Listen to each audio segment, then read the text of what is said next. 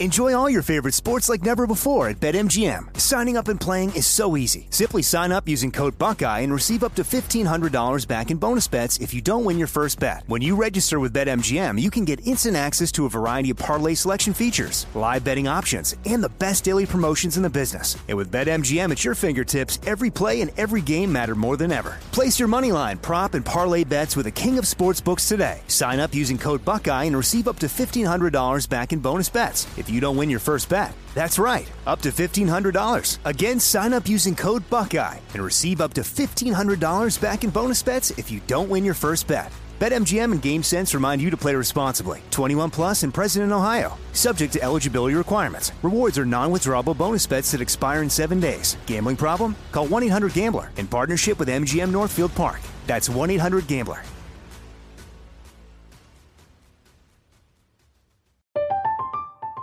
I'm Katya Adler, host of The Global Story. Over the last 25 years, I've covered conflicts in the Middle East, political and economic crises in Europe, drug cartels in Mexico. Now I'm covering the stories behind the news all over the world in conversation with those who break it. Join me Monday to Friday to find out what's happening, why, and what it all means. Follow The Global Story from the BBC wherever you listen to podcasts. You know you've got a comeback in you. When you take the next step, you're going to make it count. For your career, for your family, for your life. You can earn a degree you're proud of with Purdue Global. Purdue Global is backed by Purdue University, one of the nation's most respected and innovative public universities. This is your chance. This is your opportunity.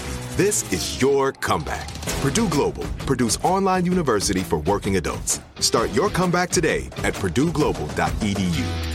Are you looking for the perfect move-in ready home this spring season? Now's the time to buy at Fisher Homes. For a limited time only, enjoy below-market interest rates starting at 5.375% APR, 6.139% APR. With these exclusive lower rates, you can save hundreds on a move-in ready home and start enjoying the benefits of home ownership even faster. Schedule your personal tour with one of our new home specialists at FisherHomes.com and make this spring the season you find your perfect home sweet home. Financing provided by Victory Mortgage, LLC, NMLS 461249, Equal Housing Lender.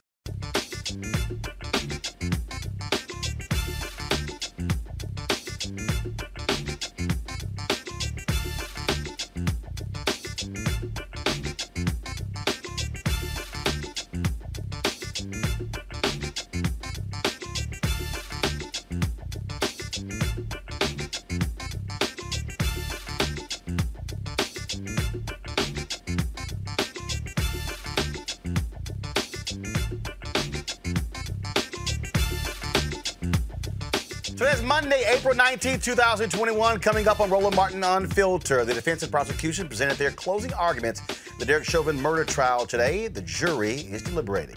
Senators across the country are bracing for the verdict. We have an all-star legal panel ready to break it all down for you. In Virginia, Fairfax County, they will dismiss 400 convictions brought by the same police officer because, let's just say, wrongdoing. In Prince George's County, Maryland, the state's attorney has a list of officers not credible enough to testify, yet they're still on the force. We will talk with her. In Florida, Governor Ron DeSantis signs his anti-rioting bill into law. The Dream Defenders say it's an anti-protest bill. We'll be joined by their executive director. Republican Congresswoman Marjorie Taylor Greene announces she plans to introduce a resolution to expel Democratic Congresswoman Maxine Waters from Congress. Such an idiot. And we'll tell you about multiple shootings over the weekends in Chicago, Austin, and Kenosha, Wisconsin. And in my weekly book club segment, we'll look at white evangelical racism. Folks, it is time to bring the funk on Roland Martin Unfiltered. Let's go. He's got it. Whatever the biz, he's on it. Whatever it is, he's got the scoop, the fact, the find. And when it breaks, he's right on time and it's rolling. Best believe he's knowing. Putting it down from sports to news to politics. With entertainment just for kicks, he's rolling. It's on go, y'all. It's Roland Martin, yeah.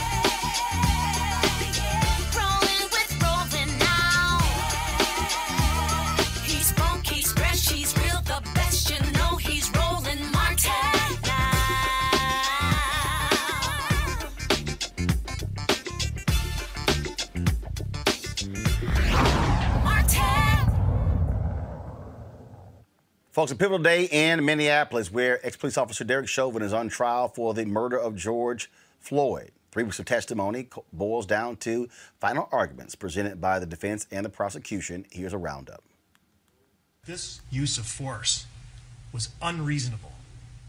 It was excessive. It was grossly disproportionate. It is not an excuse for the shocking abuse that you saw with your own eyes. And you can believe your own eyes. This case is exactly what you thought when you saw it first. When you saw that video, it is exactly that. You can believe your eyes. It's exactly what you believed. It's exactly what you saw with your eyes. It's exactly what you knew. It's what you felt in your gut. It's what you now know in your heart. This wasn't policing. This was murder. The defendant is guilty of all 3 counts. All of them. And there's no excuse. His heart failed because the defendant's use of force, the 929, that deprived Mr. Floyd of the oxygen that he needed, that humans need to live. And Dr. Tobin knows because he is a pulmonologist. He's a lung doctor. But for the defendant's actions, pushing him down, would George Floyd have died that day? Was it drugs? He just miraculously die of a drug overdose in that time? Maybe it was the tailpipe. Maybe it was his enlarged heart. Maybe not. Use your common sense. Use your common sense. Believe your eyes. What you saw, you saw. And George Floyd replied, I'm not trying to win. I'm not trying to win. I'm scared. But the defendant was trying to win. He wasn't going to be told what to do. He wasn't going to take a challenge to his authority. He was trying to win. And George Floyd paid for it with his life. The presumption of innocence, the defendant is presumed innocent. That's the starting point. He's presumed innocent of these charges. And this presumption remains with him throughout the course of the trial, the presentation of the evidence, throughout the course of your deliberations, until and unless the state has proved its case beyond a reasonable doubt. The defendant does not have to prove his innocence. We talked about this in jury selection. We talked about the starting point. The defendant doesn't have to try to catch up. He starts at the presumption of innocence. A criminal case is kind of like baking chocolate chip cookies. You have to have the necessary ingredients. You've got to have flour and sugar and butter and chocolate chips and whatever else goes into those chocolate chip cookies. If you have all of the ingredients, you can make chocolate chip cookies. But if you're missing any one single ingredient, you can't make chocolate chip cookies. It's a simple kind of analogy. But the criminal law works the same way. We say, we call the ingredients the elements.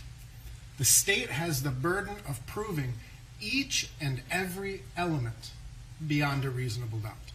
Not just some global proposition that they've proved their case beyond a reasonable doubt. They have to prove each of these elements beyond a reasonable doubt. And if you determine that they have done so, you convict. But if they are missing any one single element, it is a not guilty verdict. A reasonable police officer understands the intensity of the struggle. You can see at points when Mr. Floyd's legs kick back, it actually almost knocks Officer Lane over. Right? It knocks off the body-worn camera and the badge of Officer Chauvin in this struggle. A reasonable police officer would understand this situation, that Mr. Floyd was able to overcome the efforts of 3 police officers while handcuffed with his legs and his body strength. A reasonable police officer would also consider his department's policies, including the use of non-deadly force policy. Force that does not have the reasonable likelihood of causing or creating a substantial risk of death or great bodily harm. This includes, but is not limited to, physically subduing, controlling, capturing, restraining, or physically managing a person. This is the policy, 5-302 of the Minneapolis Police Department, that non-deadly force can be used to physically manage a person. So throughout the course of this trial, the state has focused your attention on 9 minutes and 29 seconds. The proper analysis is to take those 9 minutes and 29 seconds and put it into the context of the totality of the circumstances that a reasonable police officer would know. And the proper analysis starts with, what did the officers, or what would a reasonable officer know at the time of dispatch? I'm going to start talking to you about what I call the 46th witness. You actually have heard from 45 witnesses on the stand, but there is a 46th witness. And this witness was testifying to you before you got here to the courtroom. They testified over everybody else's testimony on the stand. It's the only witness that will be talking to you when you're back in deliberation. And that witness, ladies and gentlemen, is common sense. Common sense. We'll continue talking with you all the while, because while you've heard hours and hours and hours of discussions here in the closing, ultimately it really isn't that complicated in what it is you have to decide with respect to the excessive use of force and the issue of causation. In fact, it is so simple that a child could understand it. In fact, a child did understand it when the 9-year-old girl said, "Get off of him." That's how simple it was. Get off of him. Common sense. Why is it necessary to continue applying deadly restraint to a man who is defenseless, who is handcuffed, who is not resisting, who is not breathing, who doesn't have a pulse, and to go on and do that for another 3+ minutes before the ambulance shows up, and then to continue doing it? How is that a reasonable exercise in the use of force? You can believe your eyes, ladies and gentlemen. It was what you thought it was. It was what you saw. It was homicide. Let's go to our legal panel. Terrain Bailey, attorney, the Bailey Law Firm, Candace Kelly, legal analyst, and Monique Presley, legal analyst and crisis manager. Glad to have all of you here. First off, Candace, I'll start with you. Your assessment of closing arguments today. I got the sense that Chauvin folk were all over the place. I really wasn't quite understanding what the hell they were talking about. Yeah, they really didn't give a coherent argument in terms of what we saw Jerry Blackwell do at the end on his rebuttal. We saw how he just decimated their argument and went step by step as to what they were trying to present, and basically saying, like the soundbite said, just listen to your common sense. They're going to talk to you about causation. They're going to talk to you about heart disease and meth and fentanyl. They're going to talk to you about exhaust, right? Carbon monoxide. But when we look at that, all of those Jerry shredded. And I think that we got not only just a good idea about what jurors were going to have to grapple with, but what just good lawyering is overall. We saw that. There was a good story to tell, and Jerry Blackwell especially told it very, very well. Monique, your assessment? I think the prosecution as a whole did its job and did certainly enough to get the desired and proper outcome, which is guilty. It should be on all three of the charges. The defense has been just borderline abysmal throughout, and today was no different.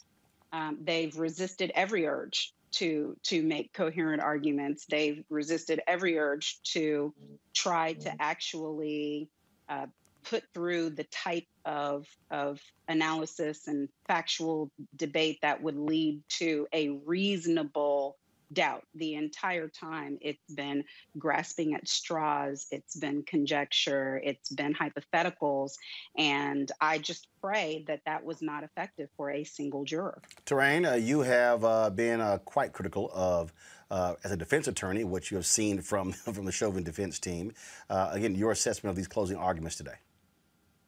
One of the things you learn when you become a defense attorney is that when you're presenting your case to the jury, you need to tell a coherent story. You need to have a theme and a theory. There was none of that here. They just threw everything from beginning to end just up on the wall, hoping it would stick.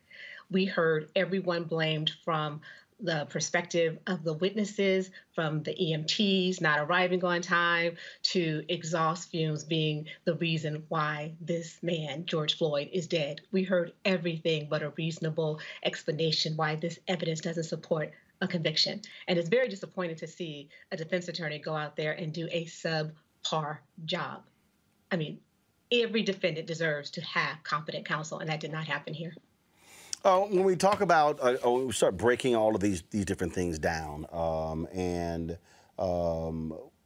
was very interesting as I watched these closing arguments, how the prosecution, Candace, just completely said, they talked about drugs, 1 pill found. They talked about this drug, trace amount found in his body. They talked about this. No, you just don't just die arrhythmia just for the hell of it. I mean, it was. I mean, I was sitting there going, man, my man is just sitting there just crushing every single thing they threw out. Oh, yeah, absolutely. You know, I don't know what he had for dinner, but for lunch, he had that defense every time he came up to speak about what was going on. I think one of the most interesting things, too, was this visual that he had where he broke down George Floyd's life in 10-minute increments to get rid of this argument that maybe everything just culminated at once and everything coincidentally happened at the same time, that he just died at the same time that the knee was on the neck, but it's not because of the knee that was on the neck. So seeing that one dot on the screen represent his, excessive force and break it down that way. He was just a good storyteller. He really captivated you. And when you look at Eric Nelson, I mean, he hasn't been a bad storyteller up until this point. But here, you have to believe in your argument so that the jury can believe in your argument. And we didn't see that. I didn't see a lot of faith. I didn't see a lot of what he had in his opening argument. If you go back to the opening arguments and look at all the promises that were made by the prosecution and the defense, this is where at the end of the story, we have to make good on the story. I mean, we didn't see Maurice Hall. As you mentioned, all of the arguments were just disintegrated,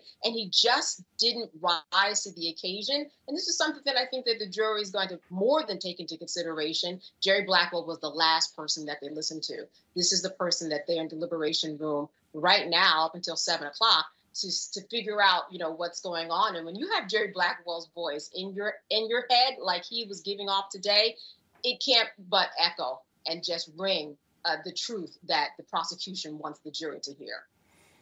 And to that particular point there, Monique, in terms of what was laid out, from your vantage point, put yourself in the seat of that jury. You're sitting there, you're listening to these arguments being played out, you're listening to what is being said. How do you assess, again, put yourself in the place of a jury, how do you assess that? I think that jury likely has been ready. And so that's why I was amused by defense counsel Nelson's arguments at the end about how they should have been sequestered all along and et cetera. Listen, the agitation that he was getting before lunch that was obvious to everybody in the courtroom from that jury would have been 3 times as bad. This has, as we learned, they've had 40 plus witnesses, and there's been more than enough evidence for each of the elements of each of the charges. And that's why I thought that lead counsel and Scheicher did an excellent job of being forceful, being emphatic, but being very measured and very calm at the same time, utilizing appropriate changes in pace and vocal inflection in order to, without yelling at jurors, because they can't stand that, without doing that, actually going methodically through piece by piece. And as the other counsel on the panel have said, it was just unanswered. And I agree that that is shameful. I've been a criminal and civil defense attorney for 22 years, and that is not what meets constitutional standards of adequate defense. And as I have said all along, I've been looking at it thinking, are they going for insufficiency of counsel? Because this is a terrible job. So without being able to actually look at the jurors and see who was paying attention and who wasn't, all I could say is I know that they heard enough, and I couldn't understand for the life of me why defense counsel kept insisting on playing that video. That video was murder to their case, and there was no shine that they could put on any part of it that assisted them. I would have had to been forced to play that video on cross. I didn't understand it watching any day of the trial, and I didn't understand it today. I'd be like, what video? The one of the things that was interesting took place, Terrain, when it came to this nonsense dealing with Congresswoman Maxine Waters. Okay, before I play that, at noon, when they broke for lunch, there was a news conference. The George Floyd family, attorney Ben Crump, Congresswoman Joyce Beatty was also there, Reverend Jesse Jackson Sr. Here's what Congresswoman Beatty had to say. Thank you. I'm here on behalf of our 56 members of the Congressional Black Caucus, several of them with us today. We come today in solidarity with the Floyd family, with all of the street fighters, the activists, the congressional people, because today it is not Minnesota versus all police. It is about Minnesota versus Derek Chauvin. And in the words of George Floyd's daughter, my daddy will change the world. This verdict today changes the world. Thank you. All right, so this weekend, Congresswoman Maxine Waters was in Minneapolis, and then she said this to protesters.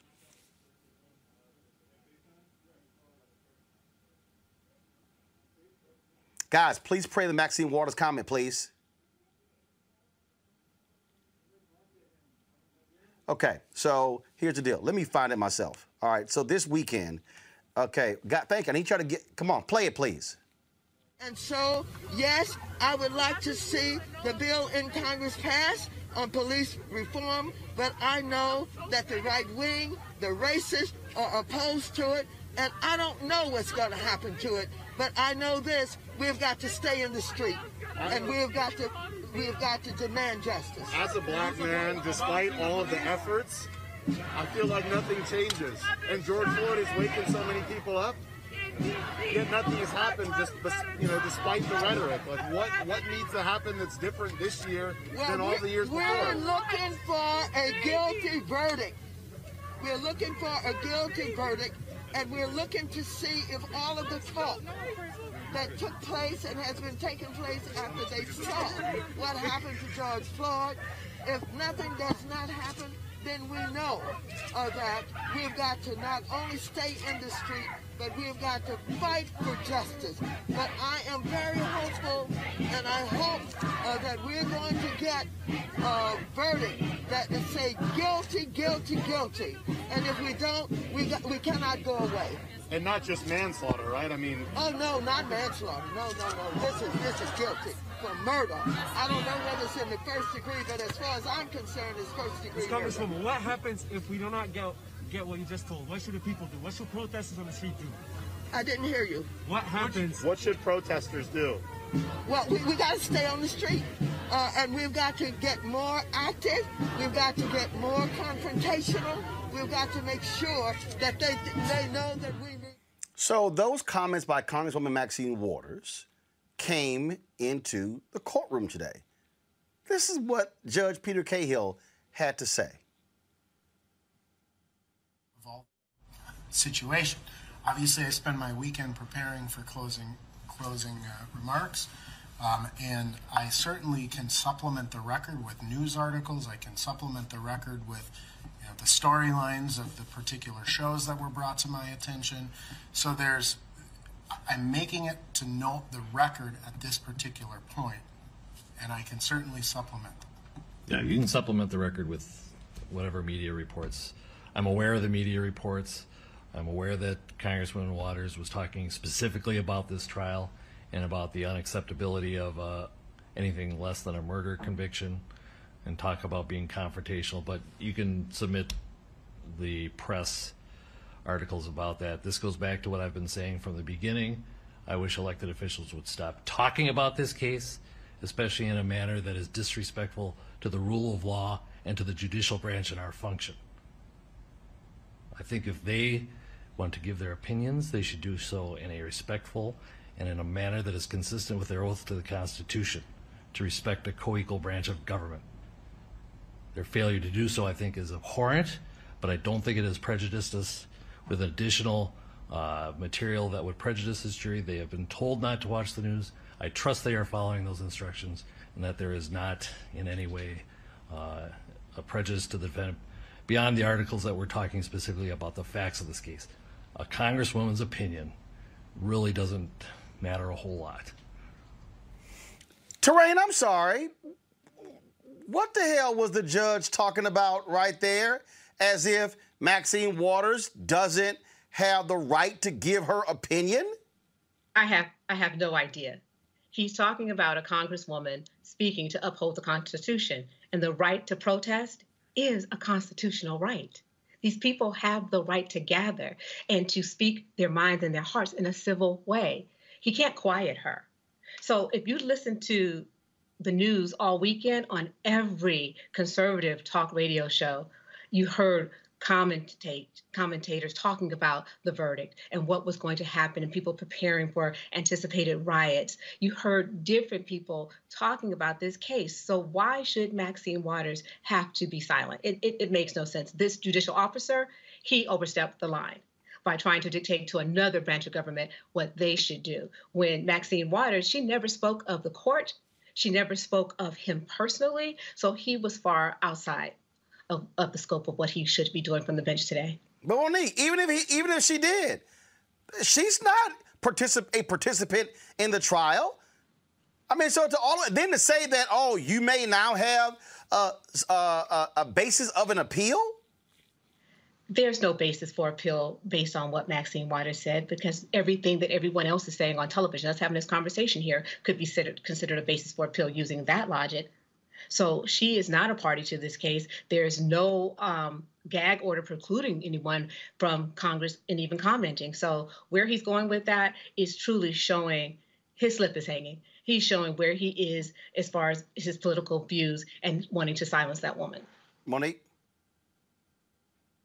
So I'm of two opinions. I've already tweeted out one of them. It's odd to me that everyone from the current president and vice president of the United States to world leaders to local and state officials have made comments about the wrongfulness of George Floyd's death, the hideousness of his killing and its criminality.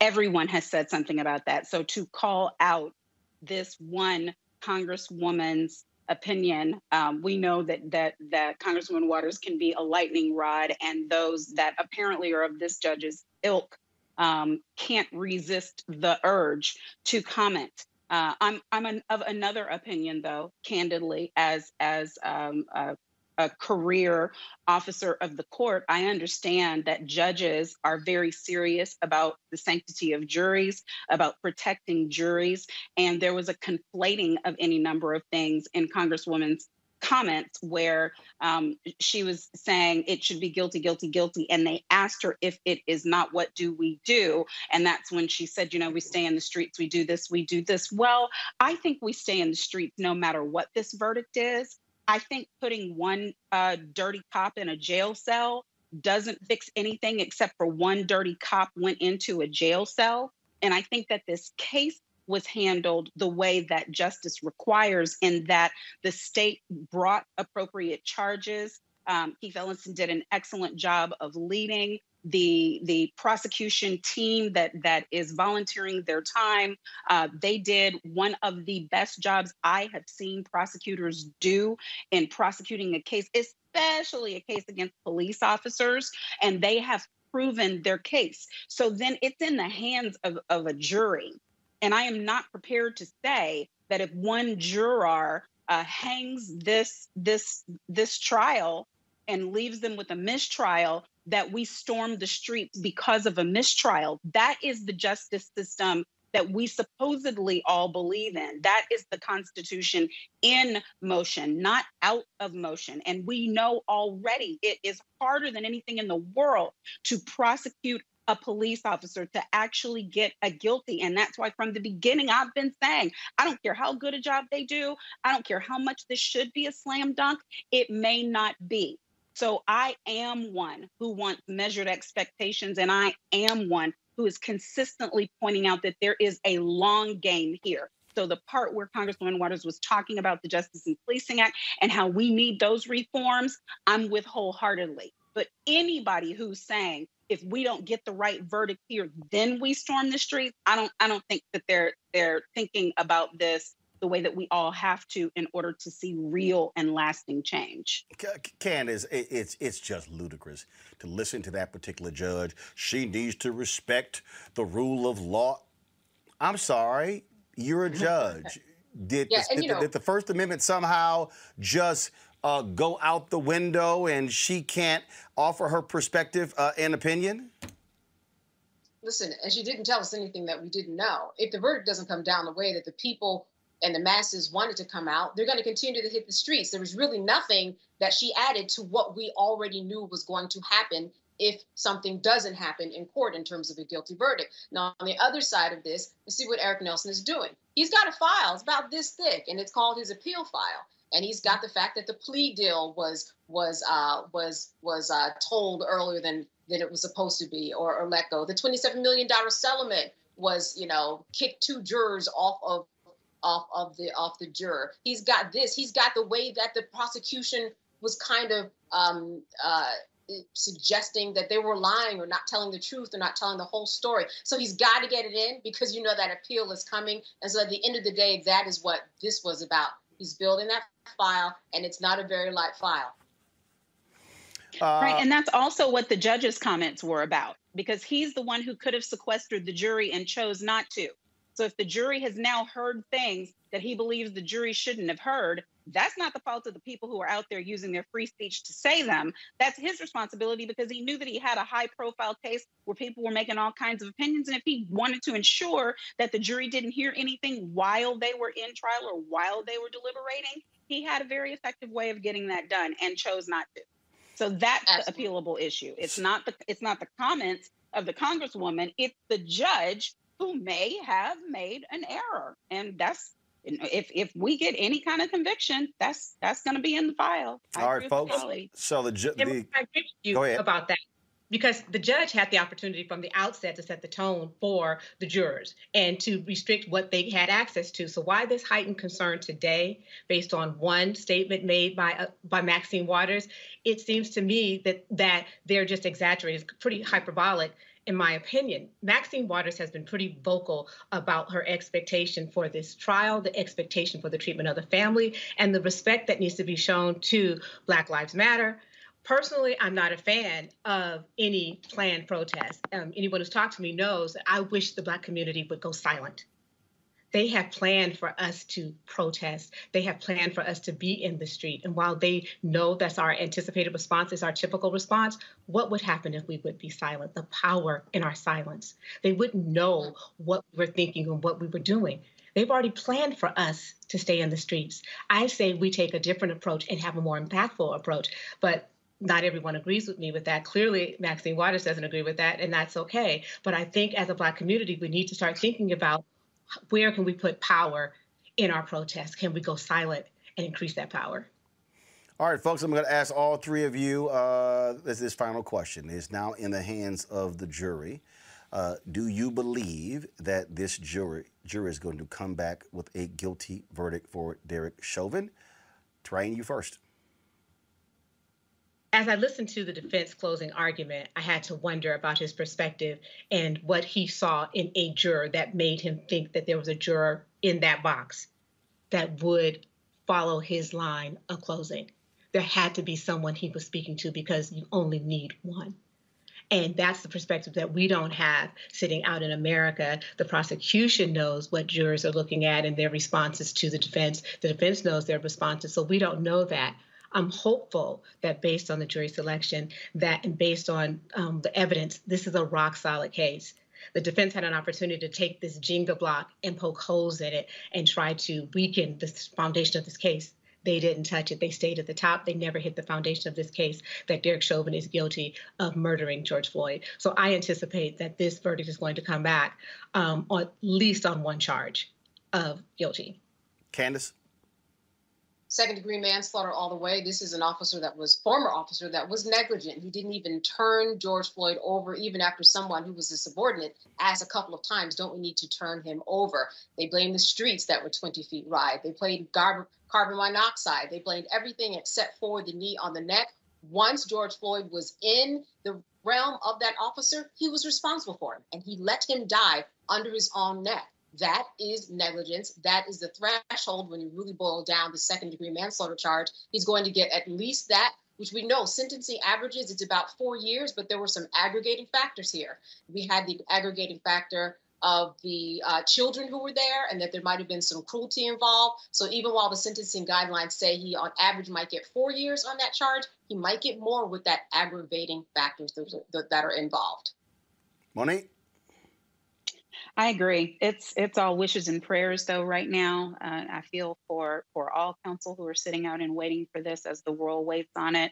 I don't know that they will get the depraved mind that's necessary for the top of the charge list. I think I agree that second-degree manslaughter may be easier to reach, but hopefully at a minimum, they will get to the bottom of the charge list and all be able to come to some agreement that they can't do a full and complete not guilty, but without being able to see and assess those jurors and to know whether there's been like one person sitting there frowning at the prosecution the whole time, not willing to take notes, not buying into any of it. We just can't tell.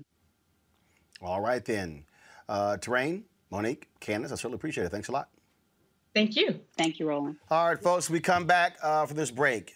Fairfax County, 400 cases dismissed because of a shady cop and cops in Prince George's, Maryland. Folks, the DA says, I don't even want them testifying on the stand because I can't trust their word. All that next on Roland Martin Unfiltered. I believe that it's movement time again. In America today, the economy is not working for working people. The poor and the needy are being abused. You are the victims of power, and this is the abuse of economic power. I'm 23 years old. I work 3 jobs. Work 7 days a week.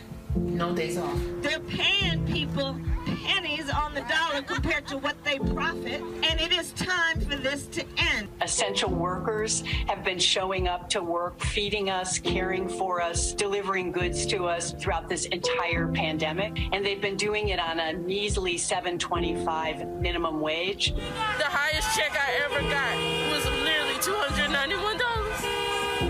I can't take it no more.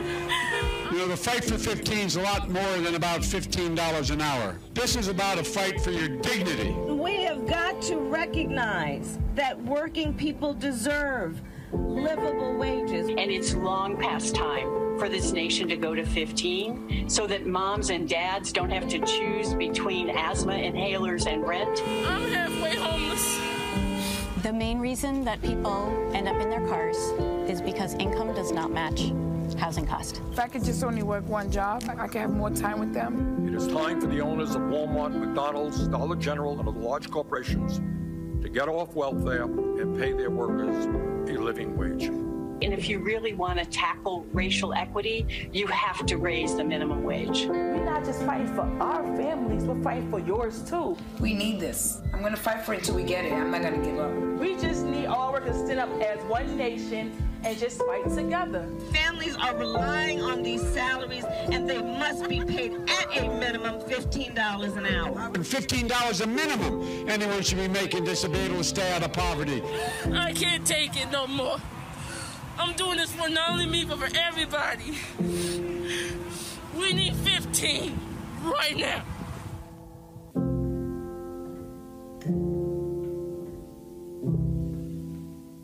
Shortly after 9/11, America and its allies went to war in Afghanistan to defeat a terrorist stronghold. We accomplished that mission years ago. Trillions of dollars lost, over 2,000 Americans dead, countless Afghans dead. It's time to get out. Many presidents have tried to end the war in Afghanistan, but President Biden is actually going to do it. And by 9/11, over 20 years after the war was started, the last American soldier will depart, and America's longest war will be over. Promise made, promise kept. Hey, what's up? This is Marlon Wayans. No, it's not Keenan. No, or as some of y'all say, Clignon. No, it's not Damien. It's really, it's not Damien because I do not have a bald head. It's one of the Wayans. It's not Winans because they have been coming up to go, hey, how you doing? I love the Winans. There's no BB and no CC in this family. There's Kiki and Damon.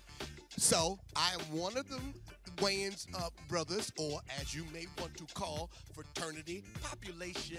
There's the Chinese, and then there's the Wayans. There's so many of us. 7 Wayanses was born during this drop.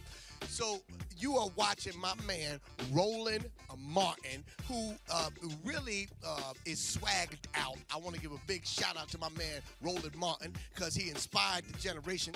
He's the one that got Al Sharpton in the gym doing selfies. He got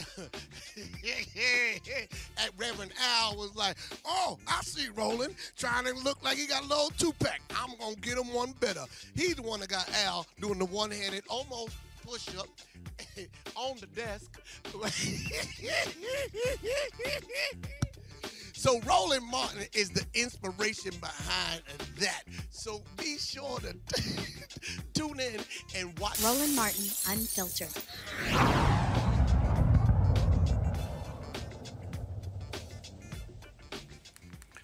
Folks, in Fairfax, Virginia, more than 400 convictions may be overturned there. A judge is moving to throw out the convictions because a former patrol officer is accused of stealing drugs from the police property room, planting them on innocent people during illegal traffic stops. Jonathan Freitag resigned in May of 2020 after the FBI joined Fairfax County in a criminal investigation after receiving a tip in July 2019. A year later, he was hired by the Brevard County Sheriff's Office in Florida, who found no disciplinary records in his file. Freitag was involved in 932 cases in his 3 years as an officer in Virginia. Brevard County has launched an investigation into the cases Freitag handled. He has denied any wrongdoing, and he has not been charged. Let's go to my panel and talk about this here. I mean, this is crazy. When you think about it. And so Avis Jones-DeWeaver, leadership strategist, joins us right now. We also are joined by Julianne Malveaux, president emerita and economist at Bennett College, and we'll be joined later by our third panelist. This is crazy, Avis. And for all the people, again, they go, oh, just a few bad apples. You're talking about the planting of drugs on people. And this guy gets another job. If you are a lawyer and you are disbarred, you don't get to easily just go to another state and keep practicing law. No, you lose your law license. Absolutely. This is ridiculous. First of all, that is just absolutely sadistic, what he did. We all know what the long-ranging implications of that are. You know, he probably got people convicted on felonies that stay on their records, precludes them even after serving their time of being able to get jobs oftentimes that will ask if you've ever been convicted of a felony. There are so many ways in which that has repercussions on your life, potentially for the rest of your life. So the fact that this man serially framed people in this way is disgusting. And you're exactly right. The police in this nation are uniquely protected from having to face personal responsibility for their illegal and immoral and just disgusting actions. This is why, once again, the Justice and Policing Act is so important, because one of the provisions of that act is to create a database where policemen who are fired due to misconduct would be kept there so that other police departments would know what happened.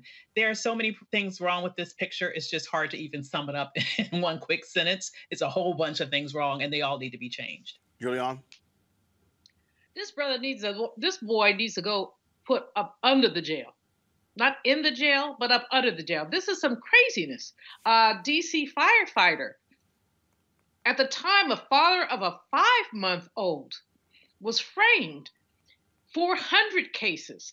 But what this does tell us, and I think Avis is absolutely right, it tells us that this is a pattern in practice in policing. And we, in our community, can take it back to post-Reconstruction. We could look at the 1920s and 30s where people were accused of attacking a police officer who was not attacked. There are just so many cases. The Justice and Policing Act not only must be passed. When the young people began to say defund the police, I was like, I don't know about that. I'm there now. Let's just start over. Just fire all these Maryland farmers. Those who know me know what I just fire all these Maryland farmers and start over. Require, as they do in Europe, 2 years to 3 years of training. Make them have college degrees in a number of areas, sociology, not just criminal justice, sociology, psychology. Turn them into human beings, because too many of them, as we see from Derek Chauvin, are not. Look, we see examples of this all the time involving these police officers, and the thing, and we've heard this talked about repeatedly, because we saw in the case of the cop who killed Tamir Rice. You cannot have a cop engage in this kind of activity and just easily be able to go find another job. Those folks should not be in law enforcement. They should not have a badge and a gun. There should be, Roland, some kind of registry for people who are so-called law enforcement officers, that you do pass some national standard, and if you mess up, bluck up, that you then are removed from that registry. We don't have that. So as we saw with the killer of Tamir Rice, this boy goes from one county to another and kills a 13-year-old. Now, we see this over and over again. What really needs to happen is that we need to make sure that there's some nationalization. And I know those states' rights people hate that, but they loved enslavement, so that's another story. But these folks need to have a national standard that says, if you don't do this, you cannot be a so-called law enforcement officer. And this is not controversial, Avis, because the reality is we have it for doctors and lawyers. Yeah, well, logically, it should not be controversial, but the reality is it is, because there is the complicating factor of police unions in here who have completely bastardized the system. The police unions, I believe, likely have a lot to do. They have a lot to do with why a lot of police departments across the country find it very hard to fire people. Not to say that they shouldn't do it anyway, but it's not as simple as perhaps it is in other professions. And the police unions make sure that it's not that simple. We also need to get rid of qualified immunity. I know if I served prison time because he planted something on me, or somebody in my family did, I would want to sue him for every cent he got, right? We need to make sure that that's in place. And then the last question I have is, how come with the other place that he ended up, they said that they didn't see anything derogatory in his records? What happened with that? Was he allowed to resign, or was he fired? And even if he was allowed to resign, why was there nothing written up about him in his record? Because everyone knows that when all of these police officers who engage in malfeasance, like as you mentioned with Tamir Rice's killer, when they resign, and even in his case, he was fired, right? They can easily go to another department.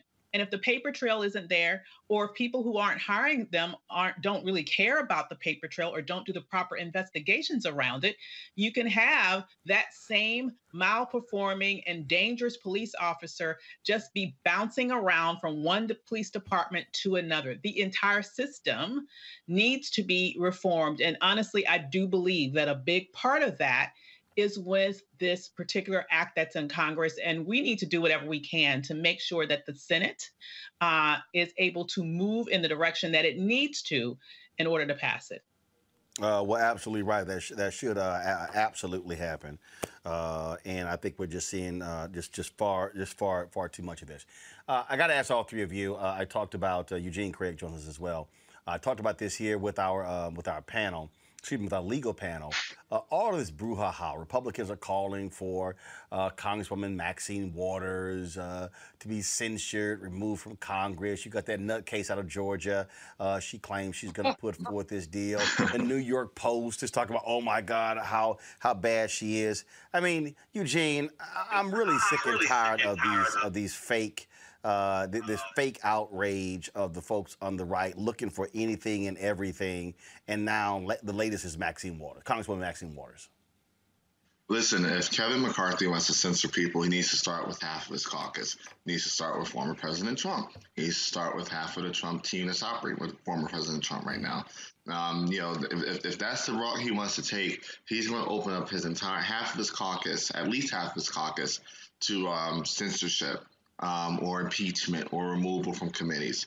It's not a path that he wants to go down because he want to take this out of context.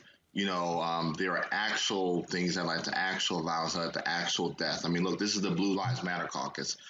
There were blue lives that were lost as a result of words of members from his caucus. So if that's the route he wants to take, so be it. Yeah, I mean, it's crazy. I'm just sort of laughing when I watch these fools, Avis, because if you really want to talk about some comments being made, it's a long line of hacks on the right. Absolutely. I mean, hypocrisy might as well just be the middle name of that party, the grand old hypocrisy party. I mean, that's what I'm going to start calling them right now. It is absolutely ridiculous. I mean, you don't have to look that far back when you might recall someone who later ran for president, ran an entire ad in the New York Times saying that young boys who were accused of a rape that they didn't commit should basically be murdered, right? You don't have to look far back for that. And I don't hear anybody looking back and castigating the former person who resided at 1600 Pennsylvania Avenue as in any way being wrong for doing that among this ilk. So they are forever doing this, number one. Number two, in terms of being hypocrites. Number two, the bottom line is Congresswoman Waters remains someone that they have a unique level of disdain for. A lot of this, to me, has to do, obviously, with her boldness, her bombasticness, her unapologetic Blackness. But I think a lot of it also has to do with the fact that she is a Black woman.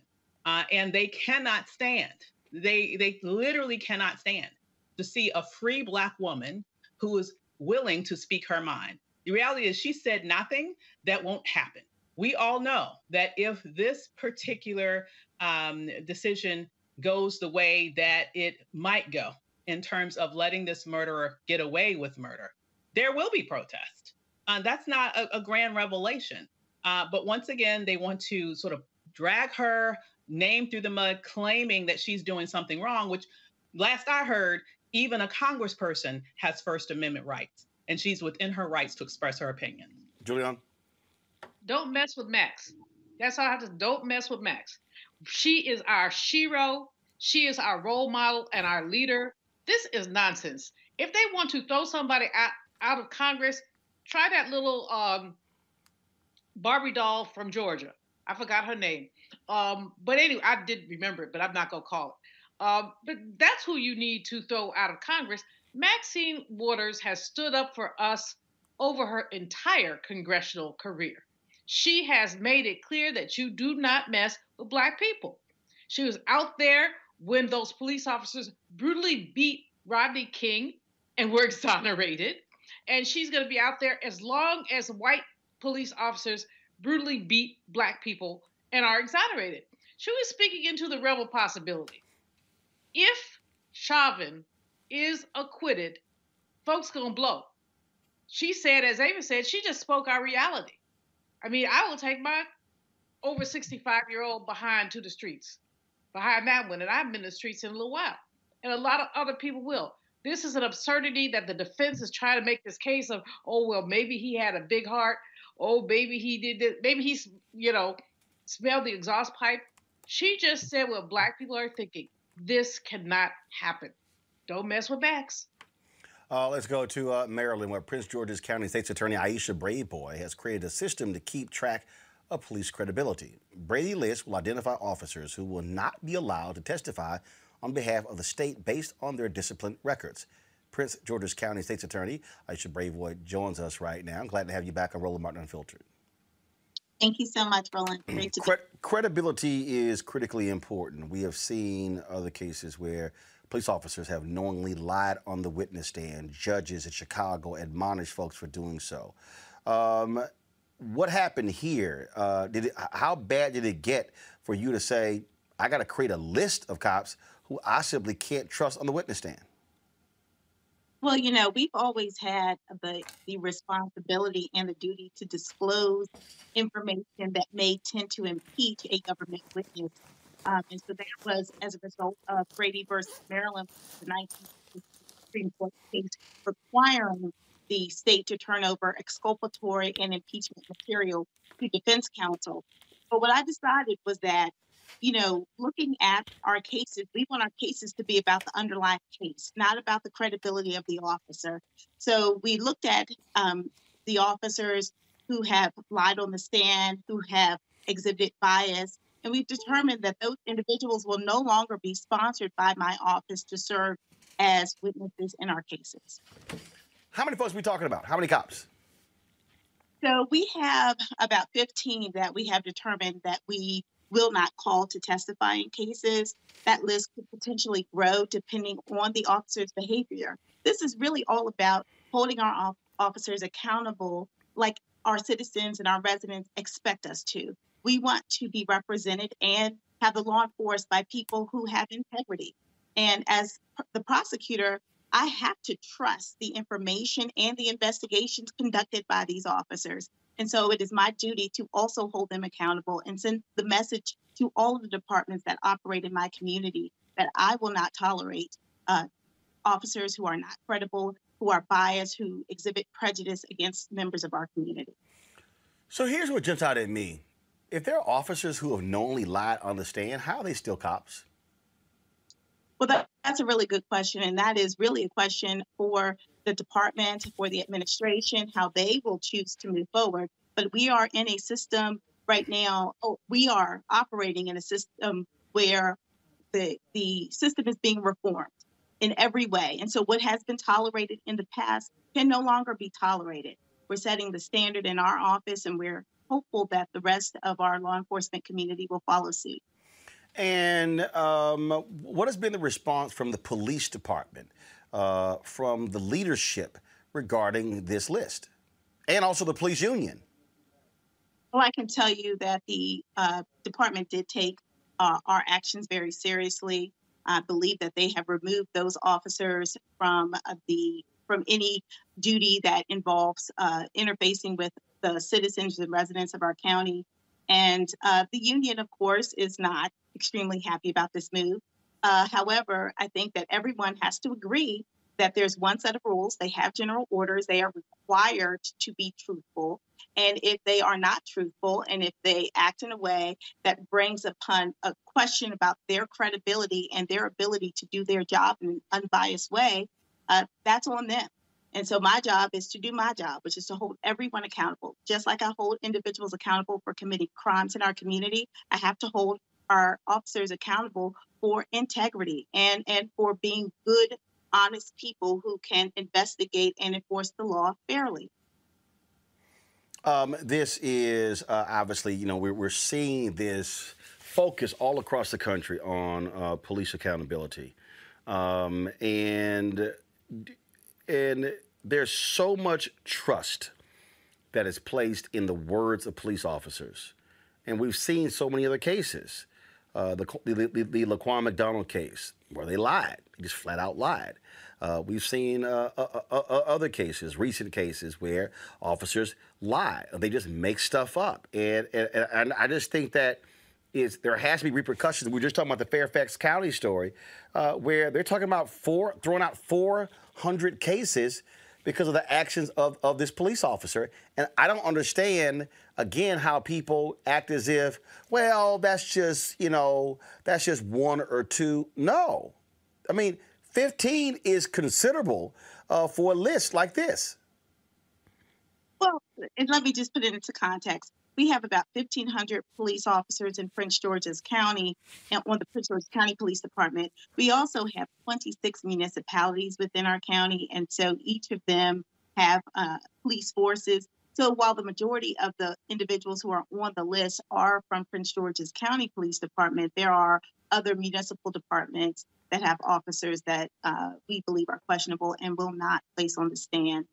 Again, I think prosecutors have a duty and obligation to set the standard. We are the top law enforcement office within our jurisdictions. And so we have the responsibility to say what will and will not be acceptable. And I believe that the departments that are within our jurisdiction will take heed to what we are doing and will make changes in their policies, their practices, and how they treat officers who have credibility or bias issues.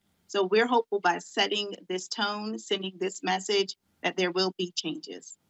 All right, then. Prince George's County State's Attorney, Aisha Braveboy. We certainly appreciate it. Thanks a lot. Thank you. All right, then, folks. Got to go to a break. We come back.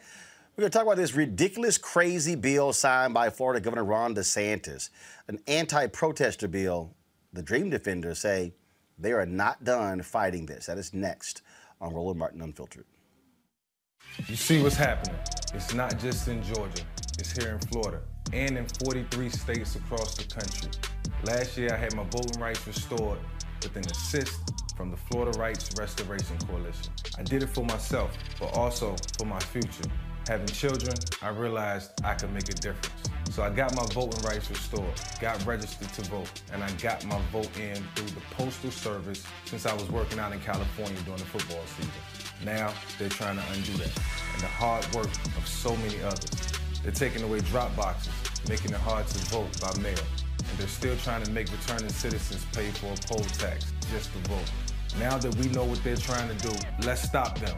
Here's how. Call your legislators, call your members of Congress, and start by signing our petition at morethanavote.org/protect. The fight is not over.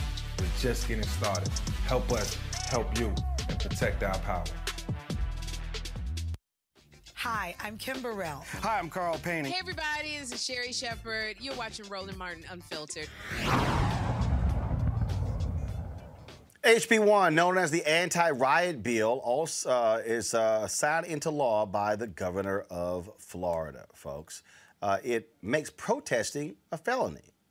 Also allows local police to challenge budgets, opens cities to liability for poor riot control, and creates or strengthens penalties against those it deems rioters. It also protects all monuments in Florida.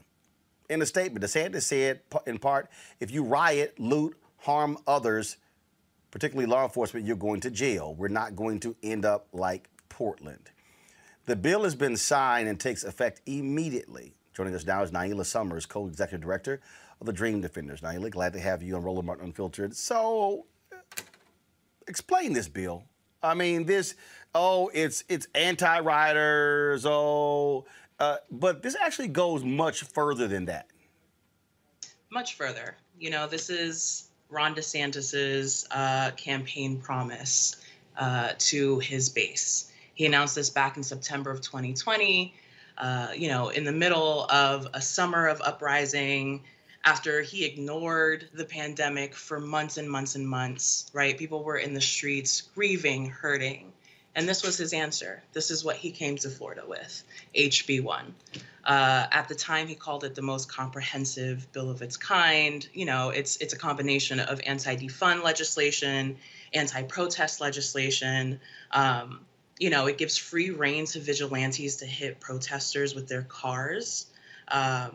It also protects Confederate monuments. So it's just, he threw the kitchen sink at us here in Florida. And it's what he's telling his base that he can do with us. And it's his campaign promise. One of the things that that was even crazier he wanted to expand the state stand your ground law.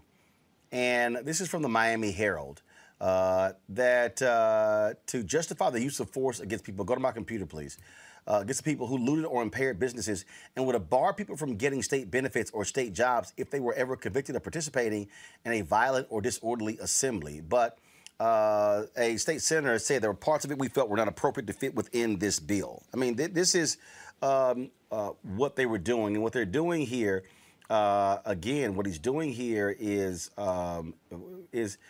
mob intimidation statute, first-degree misdemeanor for a group of 3 or more people to try and change someone's viewpoints by using violence or the threat of violence, punishable by a sentence up to 1 year in jail.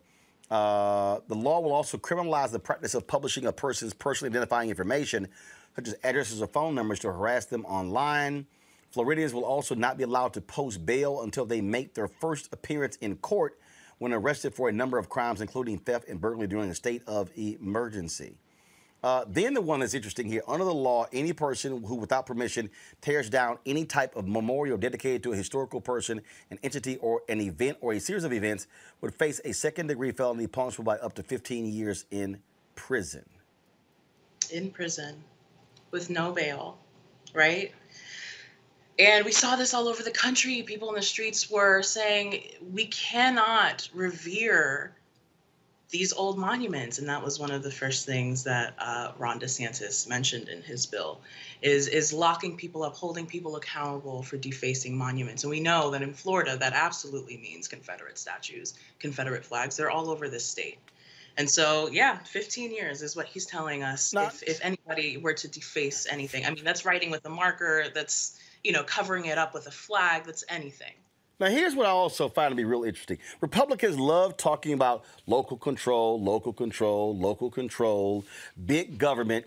Go back to my computer, please. The law allows states' attorneys in each judicial circuit or a member of a city commission to appeal local police budget reductions. The appeal will be subject to review by the governor's office, which ultimately would rule whether it needs further review. Okay, the Herald article goes on to say, if it does, a separate commission, which includes the governor and the Florida cabinet, will have the final say on whether the local government should approve, amend, or modify its spending plan. How in the hell can the state tell a city elected by taxpayers how they should govern their city when it comes to the police? All under the guise of protecting law enforcement. Roland, that's the cover for this whole thing. This monumental, violation of our First Amendment rights in Florida. He's saying it's to protect law enforcement, all of it. So a municipality, a city could say, you know what, we want 10 less cars, police cars this year. We're going to put that little money somewhere else. And it would have to go through the state attorney. And that was an amendment that got added because originally that approval had to go all the way up to the governor.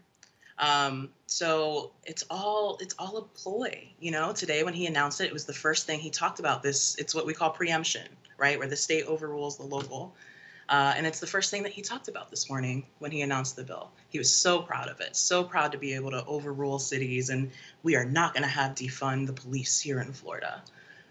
So, that's what's happening right now. And it's just such a violation. I have to laugh. We've been fighting this bill for months since he announced it in September. And so I laugh to keep from crying. How do y'all plan to respond to it? How do you plan to fight it? Well, we're definitely going to see him in court. Absolutely. Expect that very soon. And then, he can legislate this racism if he wants to, but people are still going to be in the streets. We're still going to be fighting injustice everywhere all the time. I mean, he did this ahead of jury deliberations today, right? Like, the timing of this is exact, it's precise. He knew what he was doing. So we're going to keep our people safe. We're going to teach people about the bill, right? We got to tell them what their situation is now in Florida, what the consequences are, the risks, but also figure out ways to keep each other safe when we're out there, because he's just not going to be able to stop this movement. All right, then. Nyla Summers, Co-Executive Director of the Dream Defenders. We appreciate it. Thanks a lot. Thanks, Roland. What we're seeing here, Eugene, is Governor Ron DeSantis running for re-election next year, and really this is all about 2024. This is all about him trying to appeal to these right-wing conservatives, trying to be as Trumpian as he possibly can. That's all this comes down to. This is a 2024 re-election. It's also a 2022 re-election and 2024 presidential run that he's laying out. This is where the dangerous of like some of the wildest parts of the far right come into play, because when you have people like DeSantis in power that would actually put some of these things into motion, in the law and the policy, people get hurt. People are going to be hurt by this. But I do think that with my knowledge of the Constitution, the First Amendment, I would love to see how this plays out in court. You cannot make illegal a citizen's right to address grievances against their government under the First Amendment, and that's exactly what he does here. What do you make of this, Julian? Again, this crazy, outlandish bill that's now signed into law in Florida. Well, crazy and outlandish are the nicest things we can say about it. But here's the other piece, Roland. This will go to court, but it will go to a Supreme Court that's inclined against citizens. So there's a fight that's going on. I'm so happy that you had Diala on to talk about this. But the fact is that 43 states have figured out ways to restrict citizen rights, from voting rights to other rights. And we saw this before in Congress, where people want to send you to jail because you protested. Now, they didn't send the fools who stormed the Capitol to jail until after a while, and they still haven't found all of them. They could find them if they wanted to. So I think that, Ava said something, I think, in a previous segment about hypocrisy. IHOP. They think it's pancakes. It's International Hypocrisy Operations Program. And that's what we have here. We have hypocrisy and more. But I think that people, the more they do this craziness, the more essentially girded people are to say, oh, no, oh, hell no, oh, not here. That's how the people came out in Georgia to vote for Warnock and Ossoff. And that's going to be how they come out in Florida to ensure that DeSantis gets a one-way ticket to someplace with double hockey sticks. The thing that trips me out, again, Ava's over and over and over, is how Republicans love to talk about, again, sticking government's nose and everything. But for them, basically what they're trying to do is, like Alabama and Mississippi, telling cities, you can't touch monuments, we control that. But to sit here and now tell a city they can't make their own determination on how they spend the city's money on the police? Come on. You're on mute. I see that Eugene had it exactly right. When he was talking about the fact that DeSantis right now, honestly, he's just trying to set himself up for a presidential run. He's trying to be as outlandish as he's trying to out-Trump Trump, really. I see him as trying to make himself the quote-unquote heir apparent to the Trump crazies. And so that means that he is doing all of this ridiculous. You remember how extra he was with the whole COVID situation, and how we still have COVID running amok down there, cannot trust one statistic out of that state because they have intentionally diluted the data so you can't show how badly it's run amok down there. And this is just another way in which he's literally looking to kill people.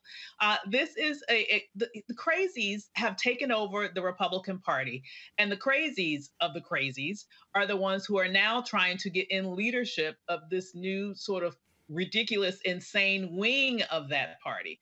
So as ridiculous and as dangerous as this law is, and as all of those things that are happening all over the country right now in terms of everything that's going on with voting rights, all of those things are outgrowths of this really off the rails, right wing, white supremacist, just deadly and dangerous leanings of a Republican Party that is determined to do anything to hold on to power, to take power, and literally being willing to kill anyone who does not agree with their political leanings. Yeah, I mean, it's just sort of laughable as we continue to see what they're doing. Let's now talk about another outlandish action with cops. In Massachusetts, an officer of the Milton Police Department will be prosecuted for assaulting one of her son's friends and her husband during a sleepover at her home in September. Patricia Leo is accused of criticizing her son's black friend because he supported the Black Lives Matter movement and called her son's Hispanic friend an immigrant. At some point during the night, Leo allegedly asked the Hispanic boy to leave. She allegedly punched her husband in the nose, and then called the black boy ignorant and brainwashed because he supported the Black Lives Matter movement. The police officer with the Milton Police Department for nearly 20 years, she's been on administrative leave since October. Her arraignment is set for May. Your ass got to go. Roland, why is she not in your crazy ass white? There's no way she can be a cop, though. Why is she not in your crazy ass white people section? Because I got another crazy ass white person, a crazier. They're numerous. But anyway, there are levels to crazy. Child Protective Services should be at her house, and they should take her child someplace safe. And a police officer for 20 years assaults a child because she doesn't like his political views. This is insanity. I mean, this is total insanity.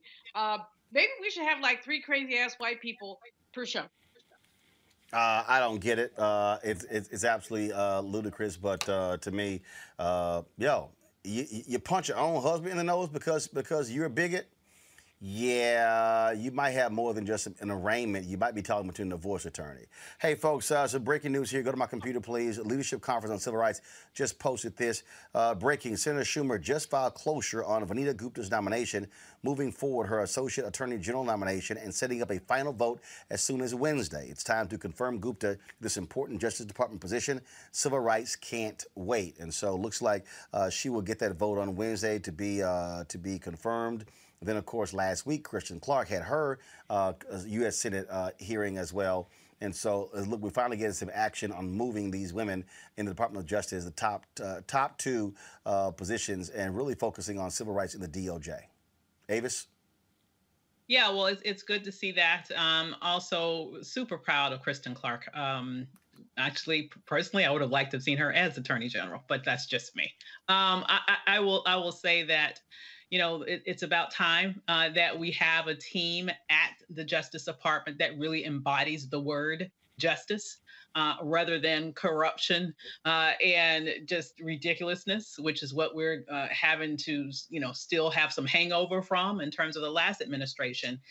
And so I'm hoping that both of these nominees are able to swiftly be able to be confirmed so that we can have that more full team in place to do all of the work that we know needs to be done to undo a lot of the mess that they inherited, and also to live up to all the challenges that we face today and will certainly continue to face in the future. Eugene. Look, get them confirmed. I mean, let's speed it up. Let's get them done. I mean, you know what the votes are going to be. You know, you got the majority right now. Let's just ram it through. You know, Republicans are going to be obstructionists, going to, you know, put up whatever roadblocks they possibly can procedurally. But, you know, at this point, let's just get them done, get them through. Julian? I absolutely agree. I'm with Avis. Kristen Clark could have been the Attorney General. I wish she had been. But, you know, Biden was doing payback on Merrick Garland in terms of what happened to him with the Supreme Court. Both Kristen and Vanita Gupta deserve to be in the positions they've been nominated for. And if Republicans can't cross the line on this, you know what? Smuck them. You know, if Democrats hang together, and I hope that that Quisling from West Virginia doesn't start flipping and flopping. But if Democrats can hang together on this, we will have some very good people in the Justice Department. It will be justice, not just us white people. I gotta run this by y'all real quick here. So Kroger is having a few issues, y'all, because somebody posted a story here on social media where Kroger was closing 2 Southern California stores over $4 per hour hero pay ordinance. Kroger then responds with this tweet. Grocery stores operate on razor-thin margins, and these mandates increase our operating costs by 20 to 30% depending on market, putting any struggling store in jeopardy. Okay, folks saw that, and then, they decided to whoop their ass. First of all, this is the CEO pay for the Kroger CEO, Rodney McMullen. He made $21.1 million in fiscal year 2019. All right, so they hit him with that. Okay, all right. So let me show you this here. Y'all gonna really crack up after this one here. Then they also posted this about Kroger. Kroger dropped in this statement Kroger's strong fourth quarter performance and how well that they did. Okay, so they hit them with those receipts on social media as well. But this is the one that I really cracked up. Kroger had a conversation with investors. Their fiscal 2020 highlight. Identical sales without fuel grew 14.1%. Digital sales grew 116%. Their brand sales are $26.2 billion. Their operating profit was $2.8 billion. Adjusted FIFO operating profit of $4.1 billion. It's a little hard, Eugene, to make the argument, oh my God, $4 per hour for employees increase is going to somehow drive us out of business when you did $2.8 billion last year. I mean, look, I'm not privy to how Kroger operates their business model. I know, some supermarket chains operate on a store-by-store basis, although they may have a parent company. But, most supermarkets are small businesses. Many of them are franchises. While the Kroger Corporation made that $2.8 billion across all their stores, what may affect one market one way may affect something a different way. But it's not wise, Julian, to try to clap back some folks bringing up, how much, this is just going to cause us, this is going to raise our expenses 20 and 30% when you're touting your numbers to Wall Street. Roland, here's the thing. Food costs have gone up. Anybody who has gone to the grocery store in the last year has seen food prices tick up for any number of COVID reasons, but for other reasons. And this man is making $789,000 more than the average employee. This is absurd. Eugene, I'm going to have to dismiss your argument out of hand when you talk about, store by store by store by store. It's a corporation. It's a national and international corporation that is essentially making money from hungry people, from people who need food. And the heroes pay that the counties have asked for is nothing more than fair.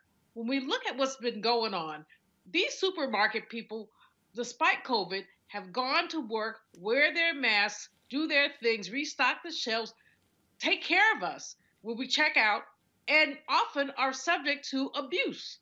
I was at a grocery store the other day, Roland, I'm going to take your advice one day and start carrying my camera around. I did tell this white person, I said, have you ever heard of Roland Martin? She said, why? I said, because you would be a crazy-ass white person.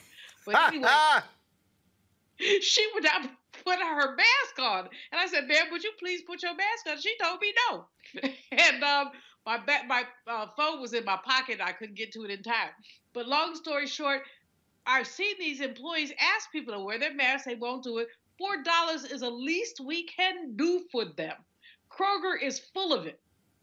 I have never stepped my foot in a Kroger, but believe me, after this, I won't do it again. It's just never. It's just sometimes you just want to just keep your mouth shut, Avis, when you're responding to people on social media, because they will pull the receipts out on you real quick. No, serious receipts here. And then, I was looking to try to look up those numbers again. Was that $2 or $4 billion in profit? Operating profit, $2.8 billion. So roughly $3 billion in profit. Profit. That's like after expenses, bro. Okay. Nearly $3 billion in profit. And they are sitting here whining about providing heroes pay. Let's also put into context a couple of things. Particularly when this pandemic situation started, the data that I've seen around consumer spending is there was a huge jump in consumer spending right at the beginning. And most of that jump was with grocery stores. Remember, people were going, stocking up, getting everything, all the paper, all that stuff. Then what we've seen since then is We know that the people who were those essential workers in grocery stores were literally putting their lives on the line. Some grocery store workers have literally caught COVID and died during this period. It is a dangerous job to be working at a grocery store in the middle of a pandemic. Hello.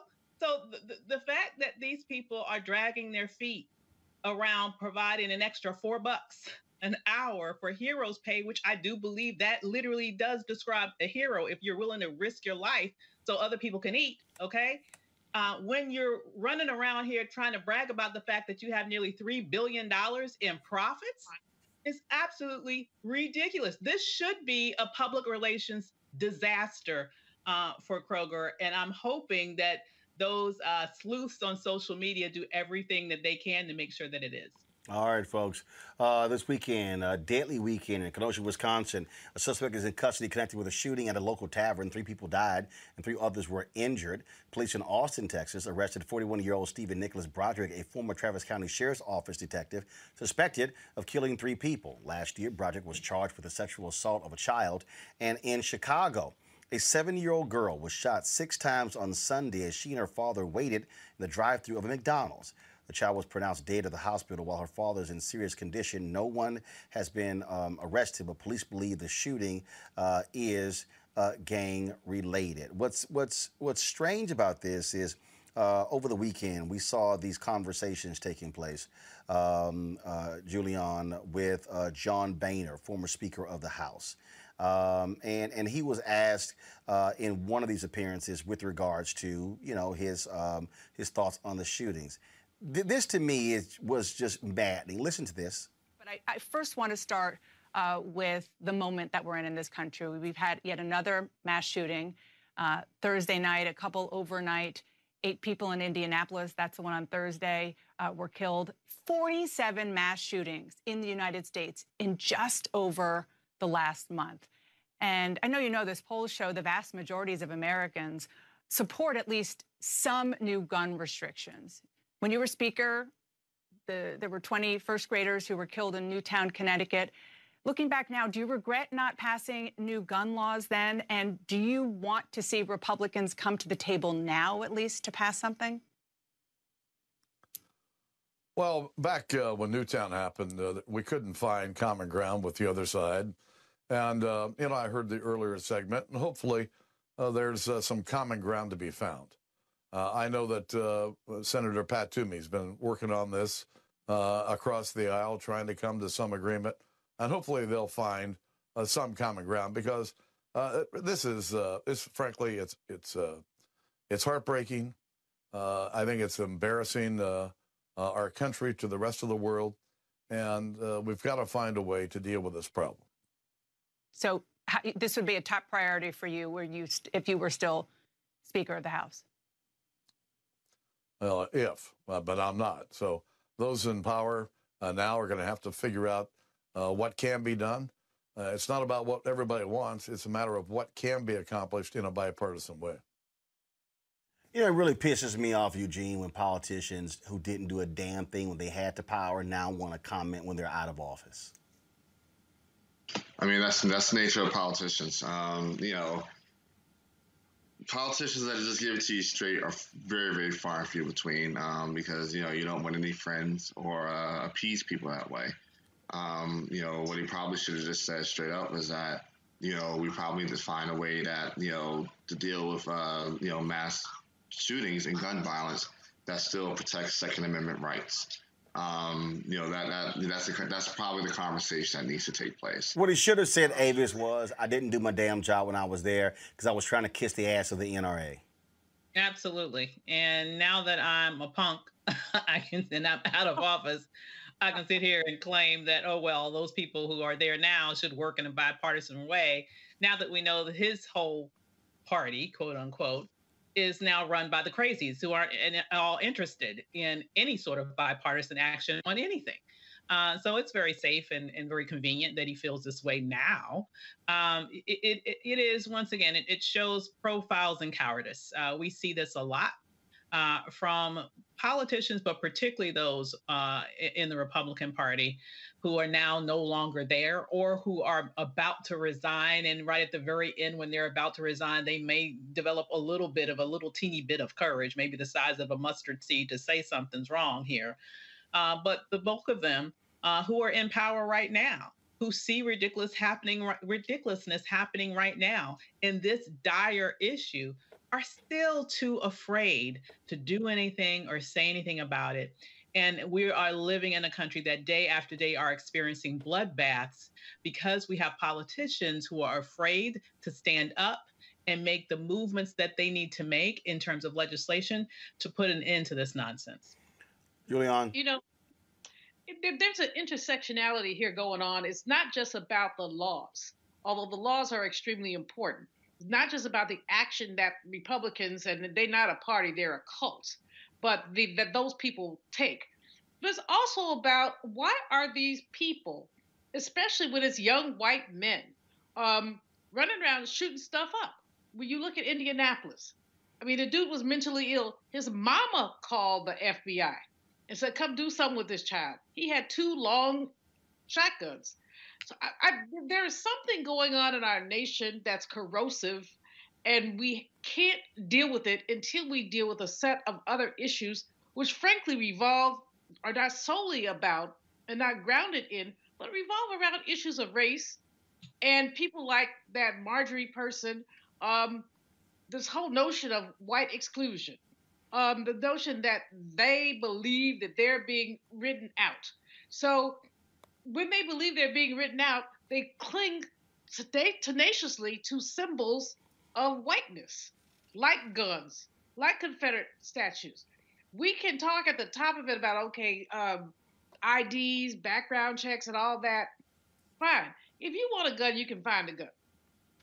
And so I think that our nation is up for a reckoning.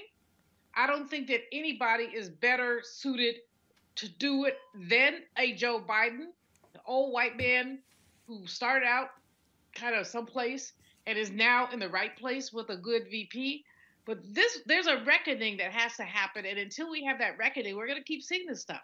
You talked about whiteness. Well, the reality is that is really the subject of a new book that we talk about next in our book club. White evangelicals play a powerful role in the disunion of today's American political scene, and also the role they have in the Republican Party. Dr. Anthea Butler, she's the author of a new book. It is called White Evangelical Racism, The Politics of Morality in America, and she joins us right now. This is the book right here. Again, White Evangelical Racism, The Politics of Morality in America.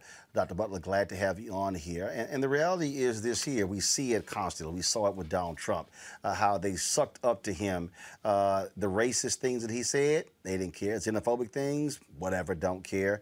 The attack on Muslims, don't care. And that these white evangelicals, these white conservative evangelicals, it's more about whiteness than it is about Jesus. That is absolutely correct, Roland. Thank you for having me tonight. I wanted to show this as a history in this book because I think it's really important for everyone in America to understand that evangelicalism, the foundation has been racism since the 19th century and even before that, but especially for the 19th to the 21st century. And the ways in which they've used morality to shield the kind of power that they want and the ways that they have placed themselves within the Republican Party, I think is important for where we have been and where we're about to go in this country right now. And the reality is, I'll give a perfect example. You have Ralph Reed. He has his Faith and Freedom, or Freedom and Faith, whatever the hell they call it, annual deal. And there have been a number of times I've gone on his list, and it's all of these Republican candidates come through, all these Republican speakers. And I've often tweeted them saying, boy, I noticed, I said, for a so-called faith conference, y'all ain't got one session on poverty or any of the stuff Jesus talked about. And it's amazing how their business interests are their interest on all these other issues, and it's not about faith, but they use that Bible to bludgeon others when it comes to the culture wars. No, that's absolutely correct. I mean, because the number one thing is about how do you get the power and how do you get the money. I mean, I think one of the things that people need to understand is that all this time when evangelicals were talking about abortion, they were talking about same-sex marriage, they were talking about all these things that they detested and the kind of morality they wanted. I think one of the things that was really interesting from 2016 forward is that Donald Trump blew all that up and let everybody else see it. Some of us knew that before. But when you're talking about going to meetings with Ralph Reed, I mean, Ralph Reed had this all down back in the 90s. Before it was Faith and Freedom, it was Christian Coalition. And they started that off with them to tell people how they were supposed to vote, how they needed to think about the candidates. So they even had voters guides that you could take into the voting booth and vote just straight down the ticket like they wanted you to. So I think one of the things that we need to see about what evangelicals have been doing is this way in which they've ingratiated themselves politically, you know, first, if we're talking about the 19th century Democratic Party, and then in the 20th century post 1964, where that has gone into the Republican Party and this marriage of sorts that they have had with each other. And when we talk about, again, when you look at how they weaponize faith, it's amazing how silent they are on issues of racial justice, because, again, whiteness precedes their faith. Yes, that is correct. And I think, you know, again, we have to see this from both the historical and the current perspective, the ways in which they talk about the family, for instance. Remember all the talk about the Black family is broken. They don't have any parents. It's always about, you know, whether or not somebody is, you know, unwed mothers and things like this. And they put this on the Black family. These are constructions that were made in the 19th century, but they have an effect in the 21st century because that's when they say, well, we're not going to give anybody any help. We're not going to do anything about schools. We're not going to do anything about any of these things that people are really, you know, really serious and need to think about. So what evangelicals have been doing is sort of doing like a bait and switch. They've been talking about morality all this time, but the reality is that they've been pulling away the kinds of social contracts that we need, or even the things that you think about that are in the gospel that they should believe about feeding the poor, you know, taking care of the widows and all this other stuff. They haven't done any of this at all. This is all about power and about how they can have more power, A, and B, more money. Questions from my panel. I'll start first off with Avis. You know, I find this to be a very intriguing topic because, you know, I may not be the best expert on religion, but it seems very clear to me that when you look at white evangelicals and how they behave versus what Christianity supposedly stands for, I'm so excited that your work is exposing it for what it is, being based in protecting whiteness versus Christianity. So my question to you is, in terms of being able to empower Christians beyond that specific ilk to maybe call them to task, you know, do you think that there is anything that other people can do who are maybe interested in perhaps showing a more strong fidelity to the morality and to the standards of Christianity, to really call out these white evangelicals as the once again the hypocrites that they are? Are there, you know, I'm thinking of Reverend Barber perhaps as an example, but other examples of how individuals who are more true to faith, what they should do to call out this sort of strong voting bloc that really stands for nothing more than weaponizing their racism in the political sphere? Yeah, no, that's a really good question. I think one of the things you first have to do is, if you are in any of these churches, you need to get up and go, because basically you're subjecting yourself to this kind of thinking. And I think for a lot of Black conservatives especially, they have bought this hook, line, and sinker. And that means that they are projecting this out into our Black communities. There's one thing. Second, I think about pastors, not just about Reverend Barber, but, you know, Reverend Otis Moss, you know, Reverend Freddie Haynes and others who are preaching what I would call a more full gospel. And in terms of thinking about social justice, the kind of race issues. The other thing I think is really important is I think that Black Christians need to stop playing these racial reconciliation games with white evangelicals. I'm looking at right now what's happening with the Southern Baptist Convention and how they're having Black pastors leaving, like Dwight McKissick and others, because they finally figured out that they had enough. What they didn't understand before is that they were pawns in this game of making those people look like they were less racist than they really are. And I think that's the other thing we have to call out, is that the kinds of people who continue to support these white racist structures by saying we don't see color are in fact, messing up their Black brothers and sisters, because, and as a matter of fact, the color that they see just as much as white evangelicals is white. And that's the important part.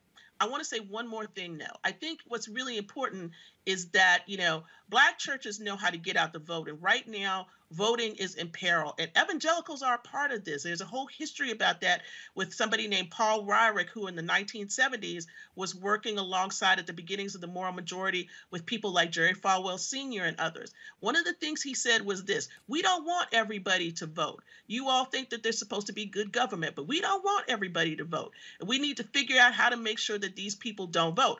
These people mean Black people. And so Black churches need to do more than just get souls out to the polls. We need to get involved in every area of political action and activity and begin to do the same kinds of things that white evangelicals have been doing. Julianne? Your work, my sister, is very powerful, as is your presentation, and we're grateful for you, especially when I think about the letter from the Birmingham jail where Dr. King called out the white Christians who basically could not deal with racism. And so you're basically talking about some of the same things, these folks who refuse to deal with their own racism. I'm glad you ended your comment from Avis with the commentary about voting and the polls. But what about the economic aspects of this? What can we do economically to bring these fundamentalist Christians to their knees, to make them think differently about us? Yes, this is a little bit harder. And I need to say this because I think this is really important for your listeners to understand, and for Black Christians especially to understand. These organizations like Focus on the Family, Family Research Council, American Family Association, these are not just about talking about nice Christian things. These are powerful lobbying organizations that back up Republicans. Where are our powerful lobbying organizations? We have not given money in the same way to these kinds of things, first of all. And secondarily, we rely on the NAACP and other kinds of orgs to do that work. We need to start to think about how do we get organizations that are fighting for the things that we want. One of the things that people said, in various administrations, I'm not going to pick on anybody right now, is that Black people bring out the votes for you, but we don't get the things that we want. And I think that one of the reasons why is because we have to have a concerted organization about how we do that and how to put the pressure on lawmakers and others and people in your own community. Right now, people in my home state of Texas are fighting about voting right now. They're trying to get this thing so that they don't lock down things like they've locked it down in Georgia.